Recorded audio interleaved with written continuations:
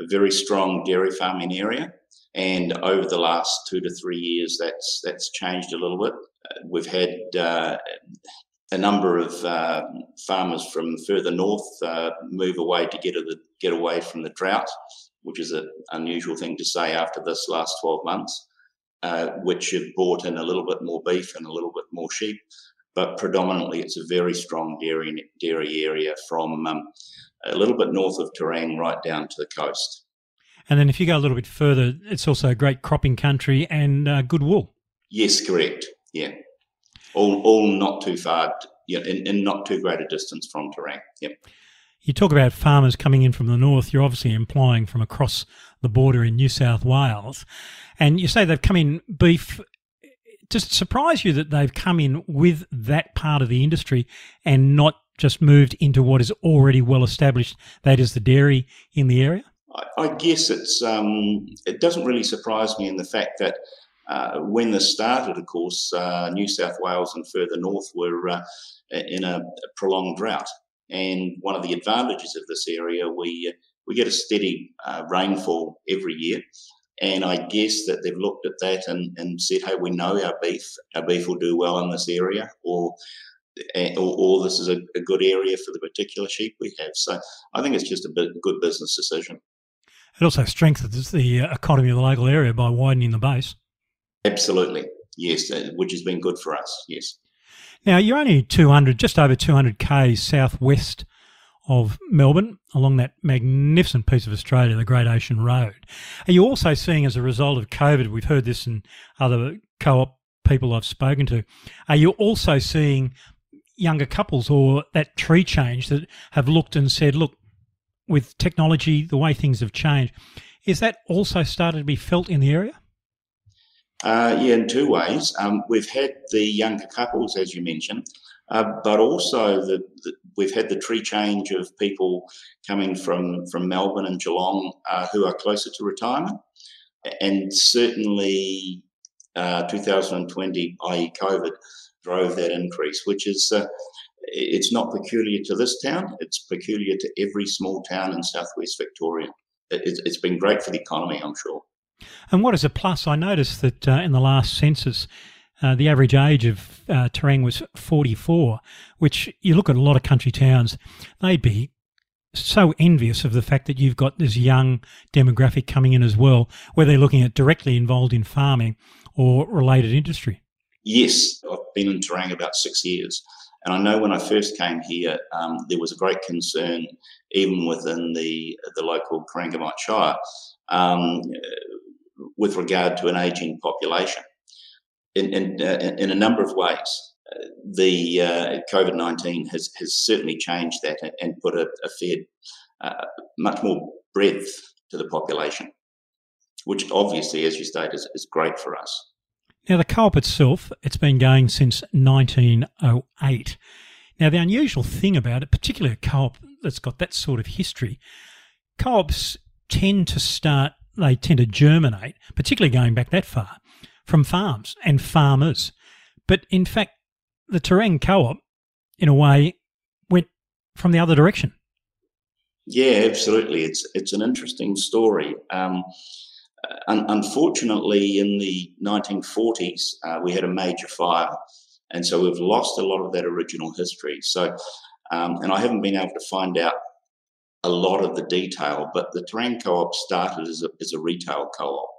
There's a bit of conjecture around how that started or why that started, but it started as the local retailer, grocery, farm supplies, I guess, back in 1908, which, as I said, I'm well aware that many co-ops start off the opposite way, is a real farm service business and morph into the retail side. But we've had a strong retail base for that 114 odd years we've been around. Yeah, probably the closest link to that primary background of usual startups for co-ops is, and it's because of the history of that area, is dairy and dairy servicing, which the co-op has been involved with along with the retail. Yeah, dairies.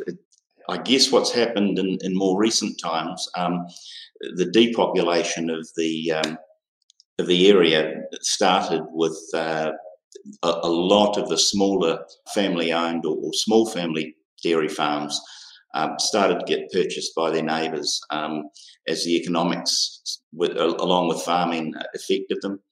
And over time, through the 60s, 70s and 80s, some of the bigger farming families got bigger and they bought up their neighbours, and just by the pure economics of farming, the small farm wasn't sustainable.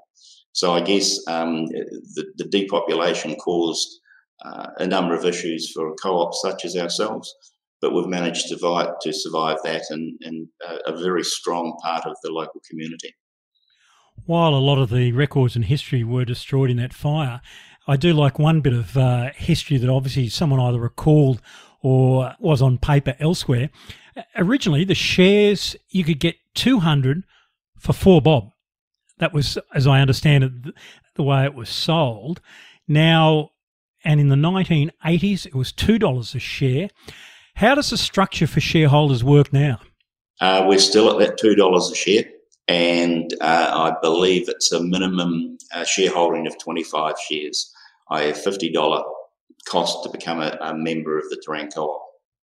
And getting that share, what does that buy a person? It buys that person a membership into an exclusive little club, really. It's a history that the town is proud of, and we allocate points for every dollar that's spent at 1%, which is appreciated at the end of the year. And of course, some members, if they are a little bit hard up, they can pay off that membership through their accumulated points from their purchases. So there's a lot of advantages. And as a co-op, we put a lot back into the community. We just off the top of my head, we sponsor 3 local footy clubs, footy netball clubs in the region, numerous bowls clubs, you name it, the Terang Co-op's there. Now the shares, the 25 shares at $2 each, is there a limit on how many shares can be actually held by an individual? I'm afraid that's a question that I can't answer. There are families that hold a lot more shares than that now. But of the recent times and my times here, people have just paid the $50 and taken the 25 shares. So by history, yes, they can accumulate more shares. But I guess in today's world, there's a common sense around that sort of suggests that we just take the 25 shares and we're a member. And as you say, there are benefits of being a member. What about on such things as voting rights? If you're a shareholder, does your ability to cast a vote change with the number of shares you have? Absolutely not. As a distributing co-op, it's one member, one vote, no matter how many shares that you have or no matter how much you spend. We stick to the rules of co-ops on that one. You've got numerous businesses in the town itself, and as I said, a population of just under 2,000, and you've got the IGA supermarket, hardware store, if I remember correctly. Yeah. A town of that size and people commuting more and more, how do you compete with the larger towns in that area? I guess the competition is we have to be on the ball. We have to be good at retail. So that's the first prerequisite. We have to match our competition. So our closest Woolworths is 20 k's away, 15 minutes drive. And then you've got Woolworths and Coles and Warrnambool, which are about 40 minutes away. So the challenge here was to ensure that supermarket retail is up to the best standard it can be. And certainly that's the same approach that we've taken with our Mitre 10 stores. The only way that we can really compete is through the partnerships we have with the Metcash provided companies, as in Independent Hardware, which is essentially Mitre 10, and of course IGA plus Liquor. Without their support, we probably wouldn't have the competitive buying. Kevin, often in a small town such as Terang, and when you've got something like the supermarket, which is owned by the co-op. There's one of two ways they can go. They can make it a very basic operation, just offering the essentials for people to buy. But from what I understand, you do offer the essentials, the toilet paper, the deodorant, toiletries and stuff like that. But while it may not be described as boutique, you do also offer specialties in certain food lines as well. That to me is part of retaining the customer base within the town and not giving them the excuse to shop outside town.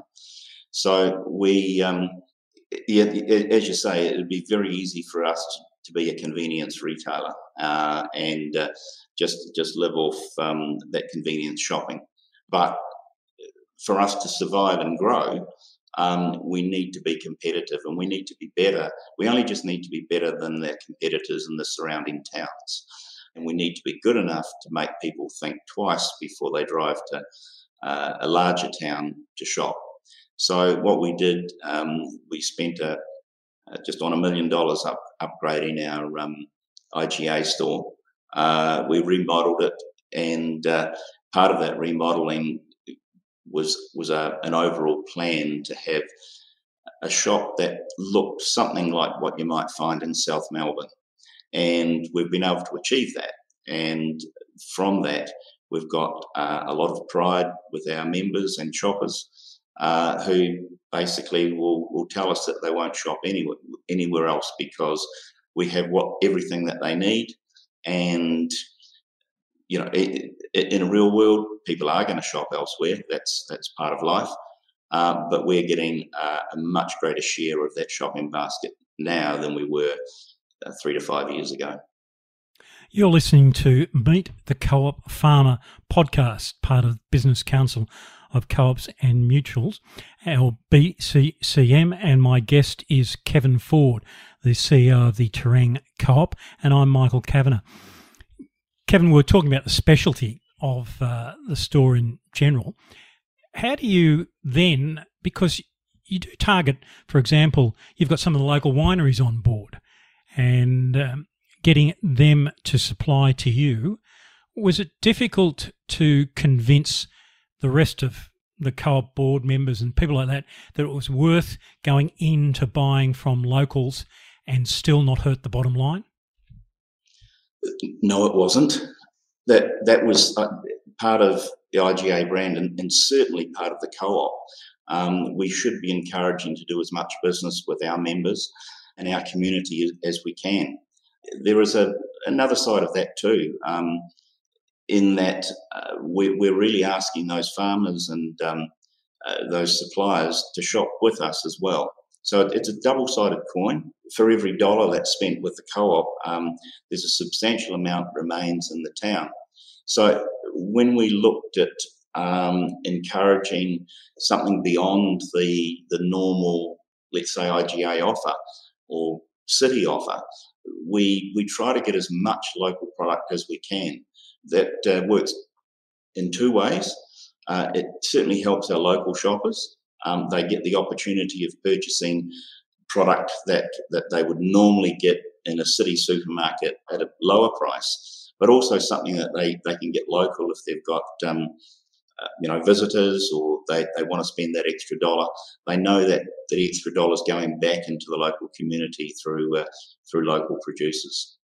Do you actively go to those producers and say, look, we're thinking about a possible line, whether in the wine you say, look, Sauvignon Blanc's going okay at the moment, or is it the producers come to you and say, look, we've got this particular product, we reckon it'll go okay? Works both ways. Initially, of course, where we didn't have too much local product, we went out and approached as many people as we could, or as many suppliers as we could. It was certainly not difficult getting them on board. I think they're only too pleased to come in and support the co-op.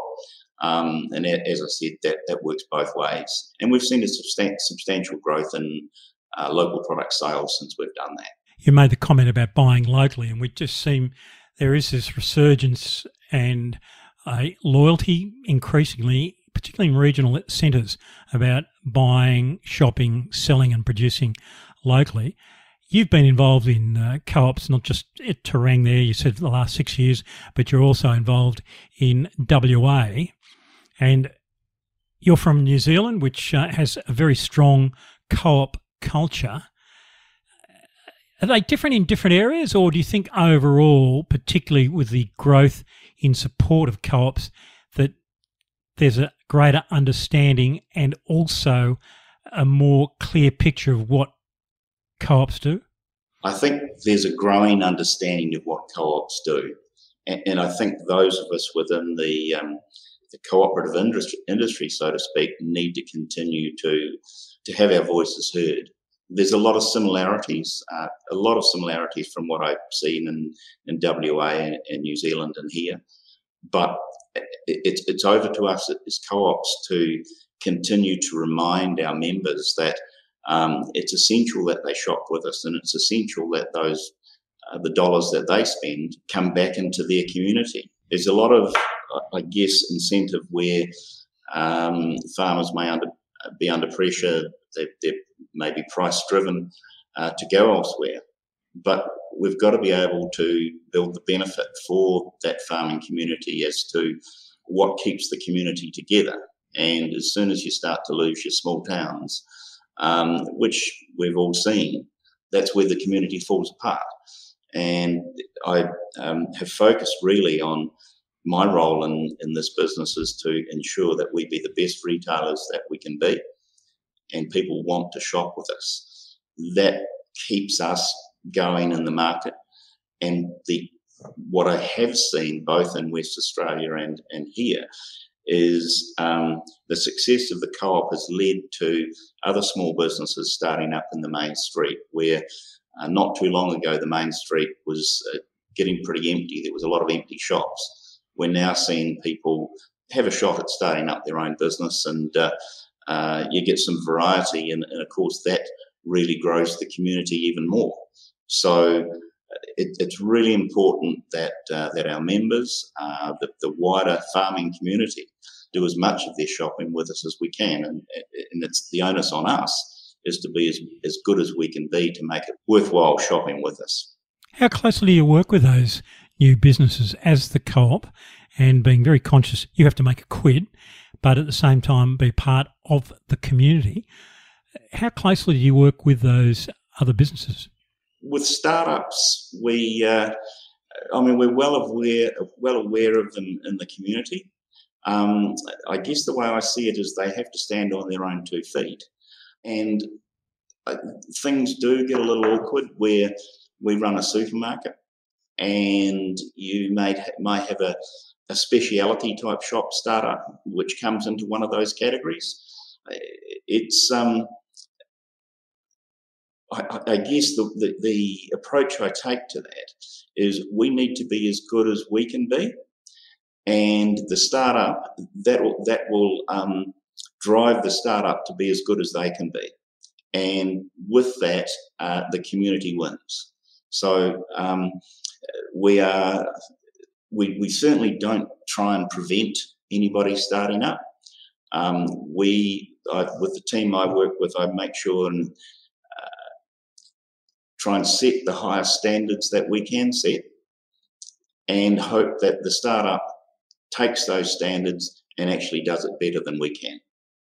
That's a win-win for the community. I like the fact that in the early part of last century, a messenger used to go out to the farms, and he or she would take an order from that farm, and in those days it would have been the wife of the farmer, and it'd be next day delivery. That's a pretty good record. Now, in these days, have you gone down the line of online shopping, where in effect it's the messenger, but through the joys of technology and computers? Yeah, we've been in home delivery for a long, long time. I don't know how long, probably since the start of the co-op. Yes, we do have online ordering. We also have phone and ordering, which is pretty much what you described originally. We have to match the 2 centuries. We're trying to build into the 21st century with our online ordering and our home deliveries. But essentially, that hasn't changed from what it was. It's just the means of taking the order and the delivery has changed. I have a manager here who can recall his father doing deliveries to farms on his bike. I think if I suggested to any of our staff today that we were going to buy a few bikes and they were going to start making deliveries, that it probably wouldn't go down too well. But yeah, look, it's been a successful part of the co-op for a long time. It's not a major part. It's I guess you'd see it as a service, and we're now at a stage where we're trying to transition away from the phone orders, which can be very time consuming, and try and get more online ordering. But as a percentage of our business, it's still quite low, very low. But the offer's there, and we do everything that the big boys in the industries do. That is something that co-ops probably have to sell, and again, it's a bit of a fine line, is that personal service, being able to get out and make sure that you can deliver. And I like that idea or that story you mentioned about you've got a person in the store whose father was also an employee of the co-op. And you do see that with co-ops. Often it's multi-generational. Yes, well, I think I've got more than one employee like that. Yeah, certainly going back in time, and even today, we probably are one of the largest employers in the community. But we've had a tradition of loyalty of local people being employed at the co-op, starting at 14 or 15 and working their whole life through with the co-op. It's really unusual in the 21st century to be able to talk about things like that, where many of us have had a number of careers, but within our community, it's been almost tradition that when you start at the co-op and you're there for life. That is changing, and one of the big motivations that really excite me is what we bring into the business of after school workers. And this has been traditional for a long, long time within the co-op. Every year we get an influx of 15, 16-year-olds who are with us for 2, 3, sometimes 4 years before they go on to further studies. And the records of achievement that those students have in their longer life is quite amazing. To know that they started with us nowadays on a checkout or in Mitre 10 is quite exciting, particularly when you see them come in shy, hardly say a word, and 3 months later they know everybody in the town. They chat away at the checkouts in a hugely friendly manner. It's really exciting to see the town and our people develop like that. I'm Michael Kavanagh, and this is Meet the Co-op Farmer, part of the Business Council of Co-ops and Mutuals podcast. And my guest today is Kevin Ford, the CEO of Terang Co-op, which is a town around about 200 kilometres southwest of Melbourne. Kevin, you've got the Mitre 10, you've got the IGA, you're still involved in dairy work, not as in providing butter making and that sort of thing, but more the after farm service. You've got to keep pace with business and change and everything like that. And as we talked about, you've got towns nearby that can offer much more services than what Terang can. Are you looking at any change in direction for the overall operation, or do you think you've got it pretty well right? Yeah, we operate, as well as the Mitre 10 and the IGA, we operate a rural store, which we have done for a number of years. That it split off as a rural store back in the 90s, I think, when it split out from the general operation. It's a tough business, rural, and we keep looking strategically at is it a business that we should be in? There are people, there are businesses that do it better than us. And of course, you'll understand that all the listeners will understand that there is a strong will from farmers to retain the rural business. But when we sit down and look at things, we're very good at the retail business of business to customer. We're not quite as good at business to business. So that's something that we're looking at now, and we'll continue to look at. But there's also no sitting still. We can't afford to think that we've got things all set up and we're right for life now. We've got to continue to evolve and to grow and to look at other opportunities. And those opportunities may be a little bit further afield. I guess what we look at the moment is trying to work to our strengths. And rural is, as I said, it's a very difficult customer for the likes of ourselves. Now, you've got just over 3,000 members in a small town, and people are shareholders and they go in and buy. Do you also get confronted by the fact that they're not just shareholders, there's more than just being a shareholder, and people are quite willing to give you their opinion of what's going on in relation to the co-op and how its place is in the town? That could be a yes or no answer. Going back to my time in West Australia and in Mount Barker in West Australia, and looking at the Terang customers, yes, every one of our members or co-op members with their 25 shares have ownership in the business, and they're very open in sharing their thoughts in what we should be doing. At times, I guess what I'll say is we listen to everybody, and what we've worked on is looking at the business they're in. What do we do? We're in retail, so we have to be the best we can be at retail, and ignore the fact we're a co-op. So let's get our service right, let's get our products right, and get our pricing right. And with that, we build that customer, business-to-customer relationship. I think the good thing is the ownership that the members have in the business, and they care enough to come and talk to us if they see that there's something that they don't understand or they don't think is right. The onus is back on us then to be able to explain what we're doing, why we're doing it, and hopefully that satisfies the query.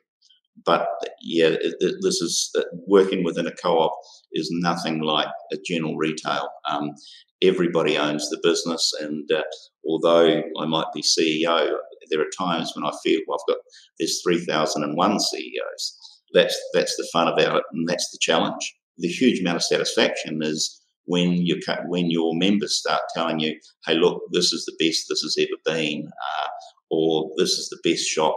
Once those compliments start coming back, you realise that the membership have bought into what we're doing. Kevin Ford, who's the CEO of the Terang Co-op, a town 200 km southwest of Melbourne, and he's my guest in today's Business Council of Co-ops and Mutuals Meet the Co-op Farmer podcast. Kevin, co-ops in Europe, and in particular places like the Netherlands, have got a really long tradition, very much part of the community, part of the business sector, very much accepted by the rest of the business community. And they carry a fair bit of weight in some of those countries, and not just in the primary sector, in banking and that sort of thing.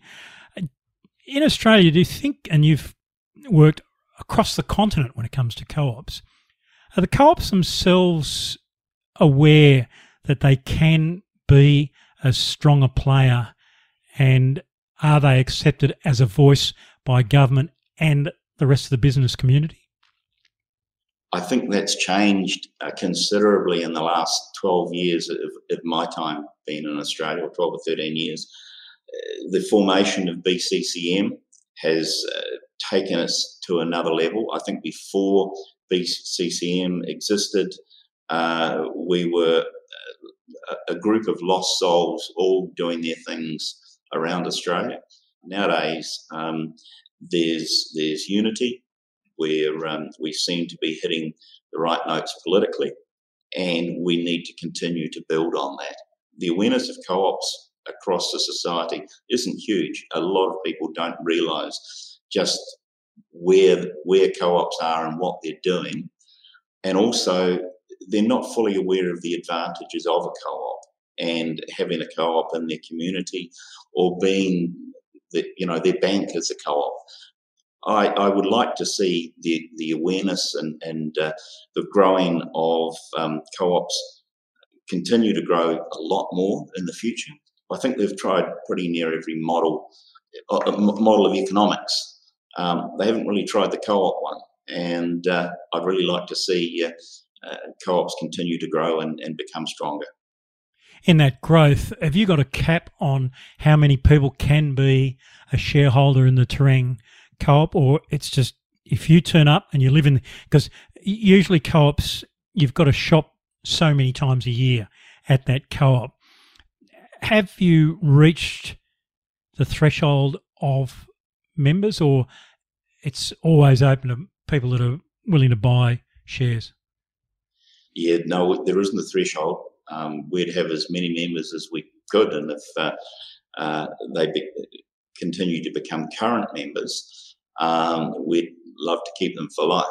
The challenge for those current members is within this co-op, it differs with different co-ops, is to remain a member, they need to spend $50 a year. And with that, they spend their $50 a year, they're a current member, and they can stay as a member as long as they like. So we don't have a cap on the number of members. And in fact, we do a lot of work to try and continue to grow our membership. We could probably do a little bit better in cleaning up the bottom, the tail end of the customers who maybe don't spend $50 a year, but that's a work in progress for the next 12 months or 2 years. A co-op like the Terang co-op, close to the community, and it looks, and you've talked about how kids come in and keep coming back, whether it be working part-time or, in fact, several generations. After all these years, you're about to ride off into the sunset. Does that mean that the co-op's got in place a succession plan of someone that actually understands co-ops? And is it important that a person that comes in as CEO, even if they're not from Terang, how important is it to have that understanding of co-ops as opposed to just straight retail? It's very important, to be honest. And people who know a little about co-ops are few and far between. The good thing today is that there are learning opportunities. There's great support across the cooperative world in Australia. I was very fortunate to learn a lot about co-ops from West Australia and Co-ops WA. They helped form some of my opinions and understanding of where co-ops sat in the community and what we could do and what we can't do. But I don't hold any fears for an incoming CEO. It's certainly something an incoming CEO would need to want to learn about co-ops, because it's not straight retail. And one of the things that is different about a co-op is sometimes good things take time, and you don't only have to communicate with your staff and board. You've got an obligation to bring members along with you, and it's understanding that it's not a corporate world. You can't go out and change things overnight, but you can change things, and that makes it a bigger challenge. But there's a lot of support and assistance. Again, I'll come up with BCCM is always there to help educate the future CEOs of the cooperative world. Well, Kevin, you're leaving it in a fairly strong position. And as the CEO of the Terang Co-op, best of luck with the future for yourself and for the co-op. And thanks very much for your time. Yeah, well, thanks very much, Michael. I've really enjoyed it.